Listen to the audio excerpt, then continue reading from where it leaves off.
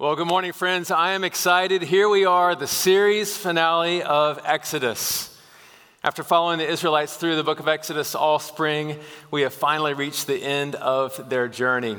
The Israelites were in Egypt for 430 years before God rescued them, and some of you may feel like it's been 430 years that we've been going through Exodus, but it's only been 14 weeks, and we have made it. Today, we are wrapping it all up. If you know the general story of the Israelites, you may think that today we're going to talk about the Israelites entering the promised land. After all, God has promised to bring them into a land flowing with milk and honey, right? And if you think that, you're partly right. You're partly right, but what we're going to find today is that the promised land is not quite what we thought. We're going to look together at a passage from Exodus 33, and I'm going to read beginning at verse 12. So hear the word of the Lord. Moses said to the Lord, "You have been telling me, 'Lead these people,' but you have not let me know whom you will send with me. You have said, 'I know you by name, and you have found favor with me.' If you are pleased with me, teach me your ways, so I may know you and continue to find favor with you. Remember that this nation is your people." The Lord replied, "My presence will go with you, and I will give you rest." Then Moses said to him, "If your presence does not go with us, do not send us up from here. How will anyone know that you are pleased with me and with your people unless you go with us? What else will distinguish me and your people from all the other people on the face of the earth?" And the Lord said to Moses, "I will do the very thing you have asked, because I am pleased with you, and I know you by name." May God bless the reading of his word. Having kids is an amazing experience. You learn all sorts of things when you have kids. One of the things that I learned is that it's possible to go 4 months without ever a single time sleeping all night long. Another thing I learned is that if you go for 4 months without sleeping all night long a single time, it can turn you into a bitter person. I learned that stepping on a Lego barefoot in the middle of the night causes you to think words you shouldn't think if you work at a church. One of the most interesting phenomena I learned about as my kids got older is something called selective hearing. You familiar with this? Selective hearing. Both my kids were diagnosed at an early age, officially. I mean, they could hear Joanna and me whisper about ice cream from 100 yards away. But somehow they couldn't hear us yelling about dishes around the same kitchen table. It's amazing, really. The truth is, all of us are afflicted with selective hearing from time to time, aren't we? I mean, we don't always hear the whole story. We don't always see the whole picture. Sometimes we focus so much on one part of the landscape that we miss something else entirely. We miss the forest for the trees, right? Well, the Israelites were definitely afflicted with selective hearing, especially when it came to the promised land. They didn't hear the whole story. They didn't see the full picture. In today's passage, though, Moses is going to help us see the promised land more clearly. So this morning, we're going to be looking at 2 different views of the promised land. First, we'll look at the Israelites' view, and then we'll look at Moses' view, okay? So first, the Israelites' view of the promised land. From their viewpoint, the promised land is a place. If you were to ask the average Israelite during the time of the Exodus, what is the promised land? They would start talking about a place. They would talk about how God had promised to their ancestors to bring them to a land, and not just any land, right? A land that was beautiful. It was rich with resources. They described it as flowing with milk and honey. Now, why did they think that? Because that's what God told them. Let's go back and look at some of God's promises. Do you remember Moses at the burning bush in Exodus 3? God said to him, "I have indeed seen the misery of my people in Egypt, so I've come down to rescue them from the hand of the Egyptians and to bring them up out of that land into," and here it is, "a good and spacious land, a land flowing with milk and honey."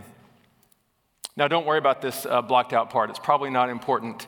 They're talking about a land flowing with ice-cold milk for their Oreos, sweet honey for their biscuits.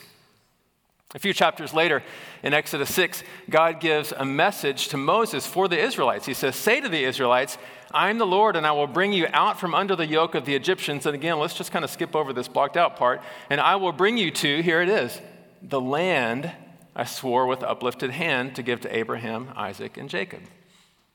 You know, these promises didn't actually start with Moses. They started centuries before with Abraham. Let's look at a promise that God gave to Abraham in Genesis 17. The whole land of Canaan where you are now an alien, I will give you as an everlasting possession to you and your descendants after you. You see it? From the Israelites' view, the promised land is a place. An amazing place where all their circumstances would be just the way they wanted them, where all their troubles would disappear. But if you've been paying attention to the series, you know there's a problem, right? Because they may have escaped from Egypt, but their troubles have not disappeared. In fact, it's quite the opposite. It almost seems like their troubles have amplified, right? I mean, they were rescued from Egypt, but just a few weeks after that, they find themselves backed up against the Red Sea on one side and Pharaoh's army on the other side, and it looks like they're about to be slaughtered. And then, of course, God rescues them through the sea miraculously, and just a few days later, they're out of water, they're out of food, and it looks like they're going to starve to death. And again, God miraculously rescues them. He gives them water from a rock and manna from heaven.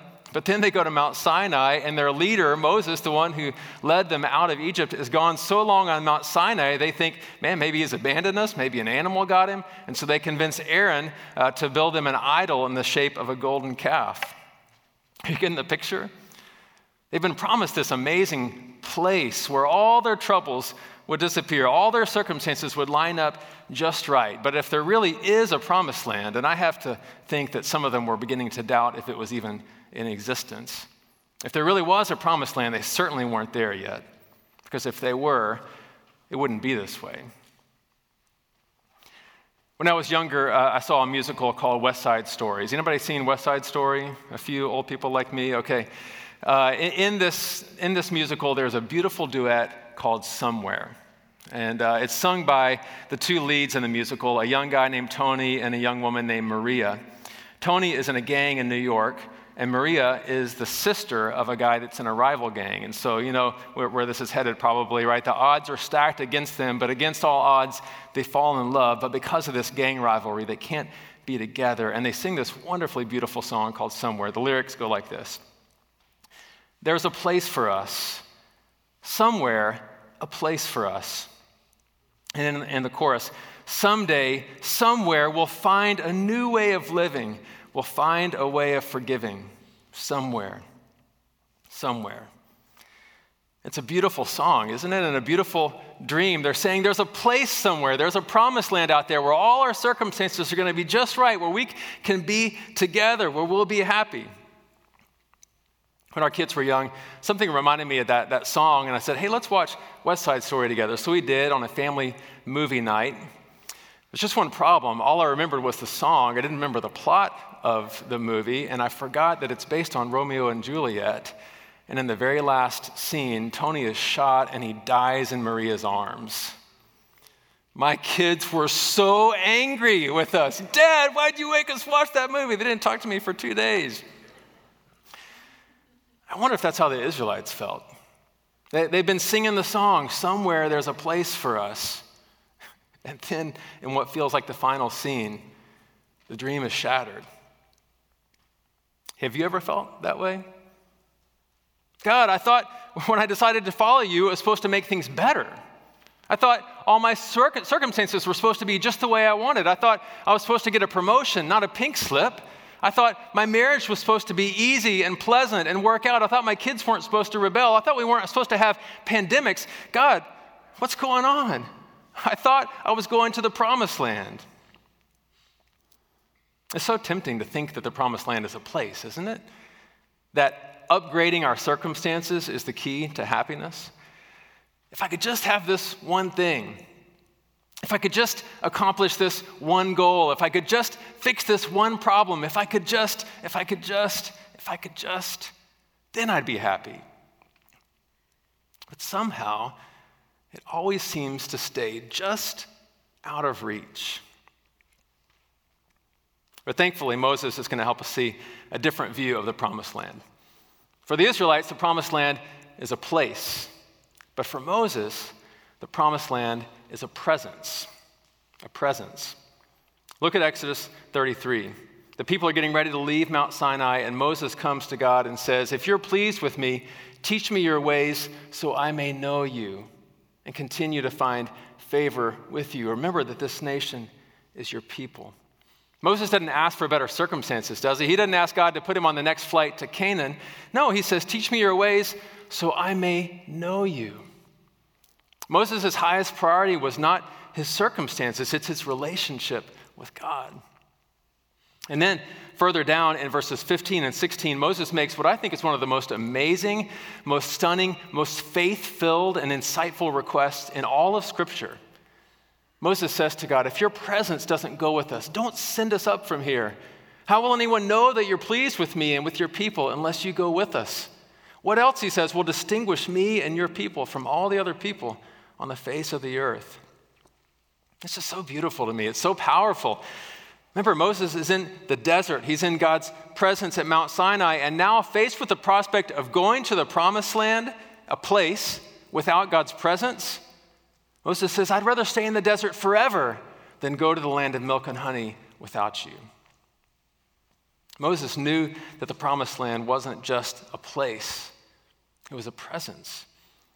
As author Ruth Haley Barton puts it, for Moses, the presence of God was the promised land. And that means that no place, no matter how much milk and honey there may be there, no place could truly be the promised land unless God's presence was there. One of the blessings of being a pastor is you get to be a part of a lot of weddings. And it's so much fun to be around the couple and their families on that most special of days. So imagine with me for a minute, if you will, a young woman who is getting married, and she's been dreaming about this day since she was a little girl. She's been working so hard over the last months, and everything is ready. The venue is picked out. I mean, she's getting married overlooking the ocean at sunset on a 75-degree day. The menu is picked out. It's grilled salmon on a bed of risotto. The band for the reception is picked out. It's the most highly sought-after wedding band in the whole state. Sounds amazing, right? Well, let's say the big day arrives. The guests are seated. The salmon's on the grill. The band is ready to play. The bride walks down the aisle, and there at the altar, there's no groom. And the bride says, it's okay. You know, the wedding coordinator told me a few minor details wouldn't work out. We have everything we need. Let's just keep on going. No, right? Of course not, because it doesn't matter how great the venue is. It doesn't matter how tasty the salmon is. A wedding isn't a wedding without someone to marry, right? That's what Moses is saying here. He's saying, look, all the great circumstances in the world can never satisfy without your presence, God. God, if we don't have you, if we don't have your presence, Canaan's not going to be the promised land. The true promised land is wherever you are.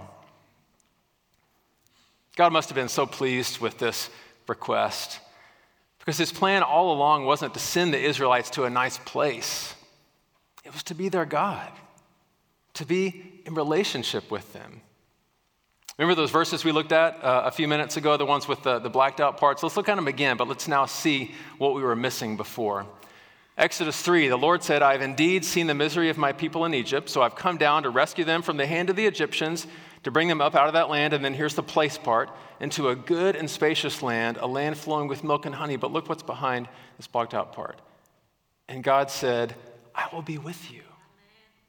Okay, let's look at Exodus 6, the next one.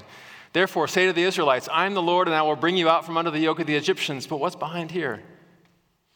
I will take you as my own people, and I will be your God. And back in Genesis 17, the whole land of Canaan, where you are now an alien, I'll give you as an everlasting possession to you and your descendants after you. And you probably have figured it out by now. What's behind here?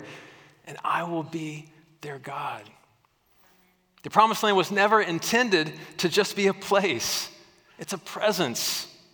It's a relationship with the one who can make anywhere we are the promised land. Now, the truth is, God actually was leading the Israelites to a place, and it was amazing.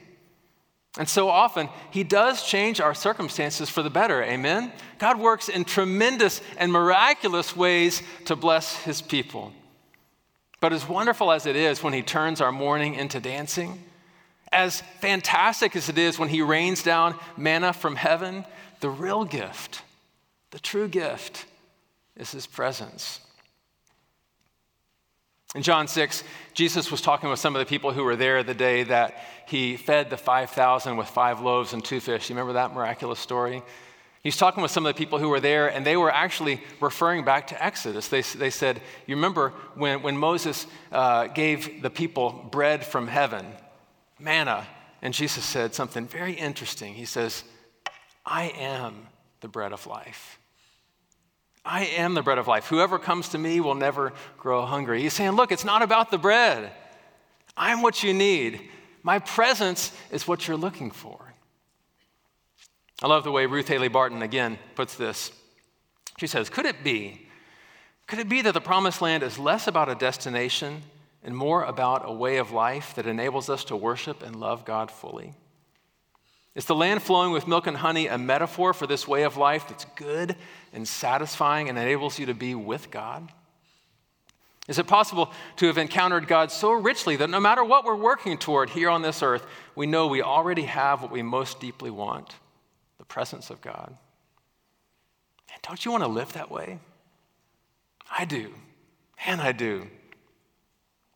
But sometimes, if we're honest, it feels like the door to the promised land is locked.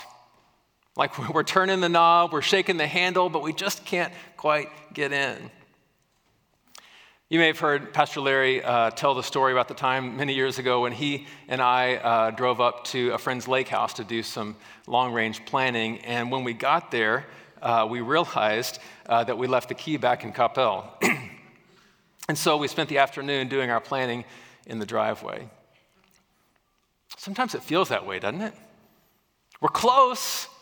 We're close to the promised land. We're close to the presence of God, but we just can't quite get in. The door is locked. But the question is, which side of the door is locked? Which side is the door locked from? Our first thought is that the door is locked from God's side. I mean, this would make sense to us intuitively, right? I mean, some of us assume this is the case because, after all, we're sinful. We're broken. We've messed up so many times that we deserve, honestly, to be locked out of God's presence, right? It only makes sense that the door would be locked from God's side. Others of us may not be as worried about our sin, but we figure that God, if he even exists at all, he's out there somewhere and he's busy with other priorities, and we could never access his presence. Now, either way, we assume that the door is locked from God's side, so we live our lives sitting in the driveway instead of going in the house. But what if? What if the door isn't locked from God's side after all? What if we're like the guy who locked his keys in his car and he's frustrated because it's about to rain and he left the windows rolled down? You'll get it later. Ask somebody next to you. I promise you'll get it later. What if the door is not locked from God's side? What if the door is locked from our side? Let's go back to the passage for a minute. Moses asked God to send his presence with him, and look how God replies. Verse 14, he says, my presence will go with you. My presence will go with you, and I will give you rest. And then a little further down, and the Lord said to Moses, I will do the very thing you've asked, because I'm pleased with you, and I know you by name. Moses asked God to bless him and the people with his presence, and in his grace, God says, I'll do it. I'll do what you ask. Now, they didn't deserve it, right? Remember, this is just after the golden calf debacle. What they deserved was God's absence. They deserved God's judgment, but because of his grace and because of Moses' faithful and humble request, God gave them the gift of his presence. And by grace, that same gift is available to you and to me. Throughout the Old Testament, God's manifest presence was only available to certain people at certain times in certain places. He appeared to Abraham in Genesis. God appeared to Moses at the burning bush and then at Mount Sinai. And then later his presence was said to be in the most holy place, in the temple, in the tabernacle. But it was behind a thick veil, a curtain. I mean, the people could see the tabernacle, and later they could see the temple, but they were locked out. They couldn't go inside the holy place, the most holy place, and experience God's presence for themselves. Only the high priest could go in, and that was even for him, it was just one day a year. But when Jesus came, friends, When Jesus came, everything changed. Do you remember what happened when Jesus died on the cross? Remember what happened to the veil? The Gospel of Matthew says that at the exact moment that Jesus died, the curtain of the temple was torn in two from top to bottom. It was as if God reached down from heaven with both hands and grabbed that curtain that had separated us from God's presence and just tore it apart, saying, "No more. No more will my presence be closed off. No more will men and women long to be in my presence, but be locked out." Jesus has paid the price, and now by faith, every place can be the most holy place. Every place can be the promised land because I am here. Church, does that excite you? Come on, wake up with me here. It's exciting.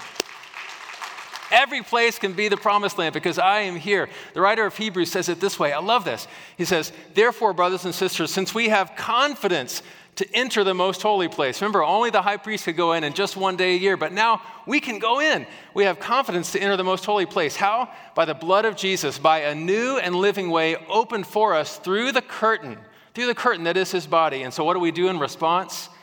Let us draw near to God.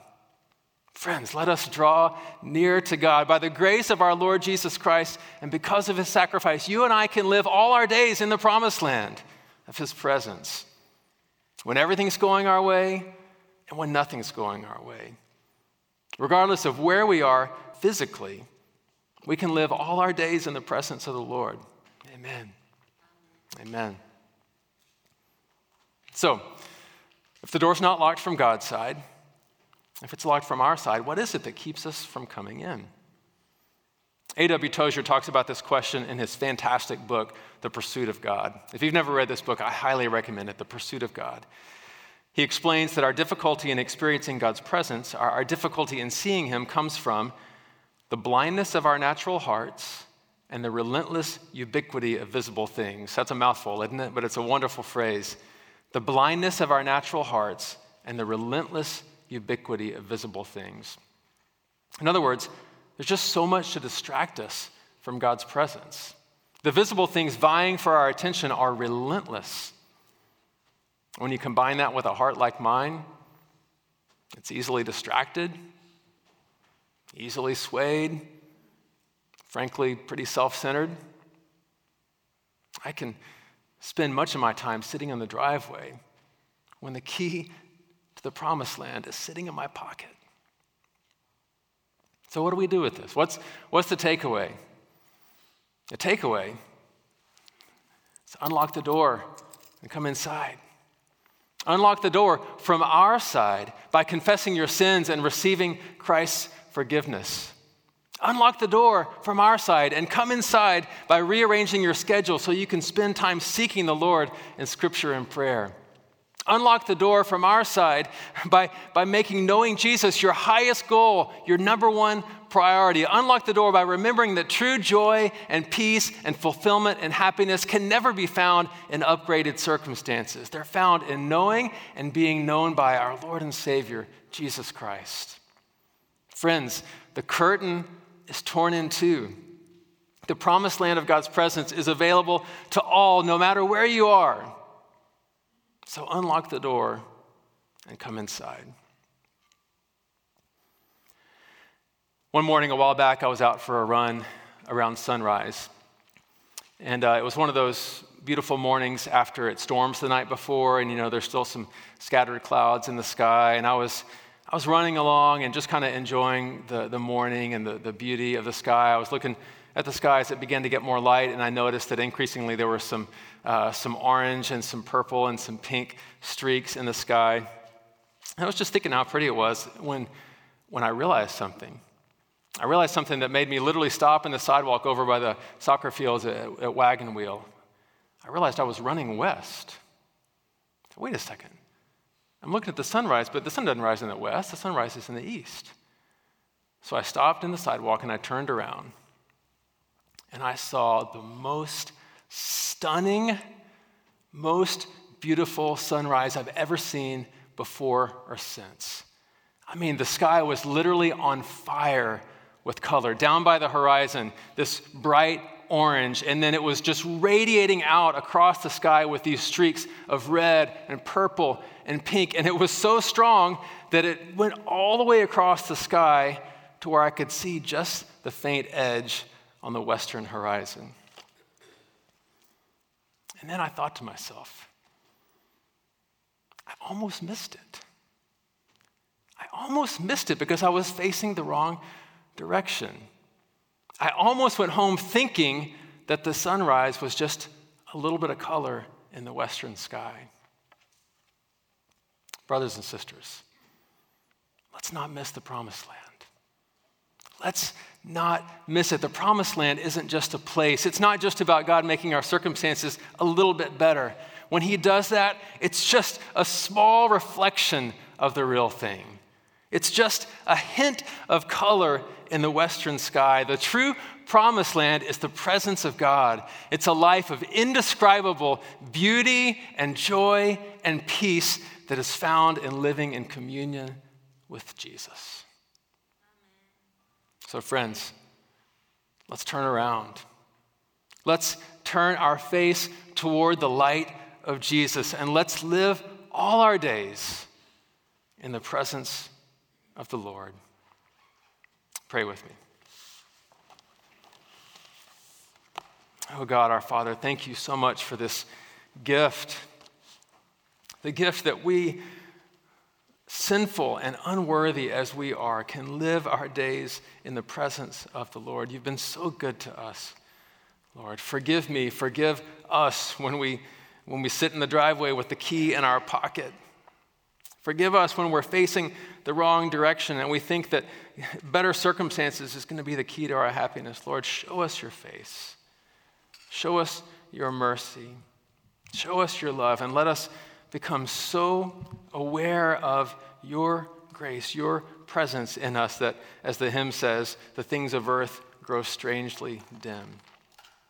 God, I pray for myself. I pray for each person here in the room and each person watching online.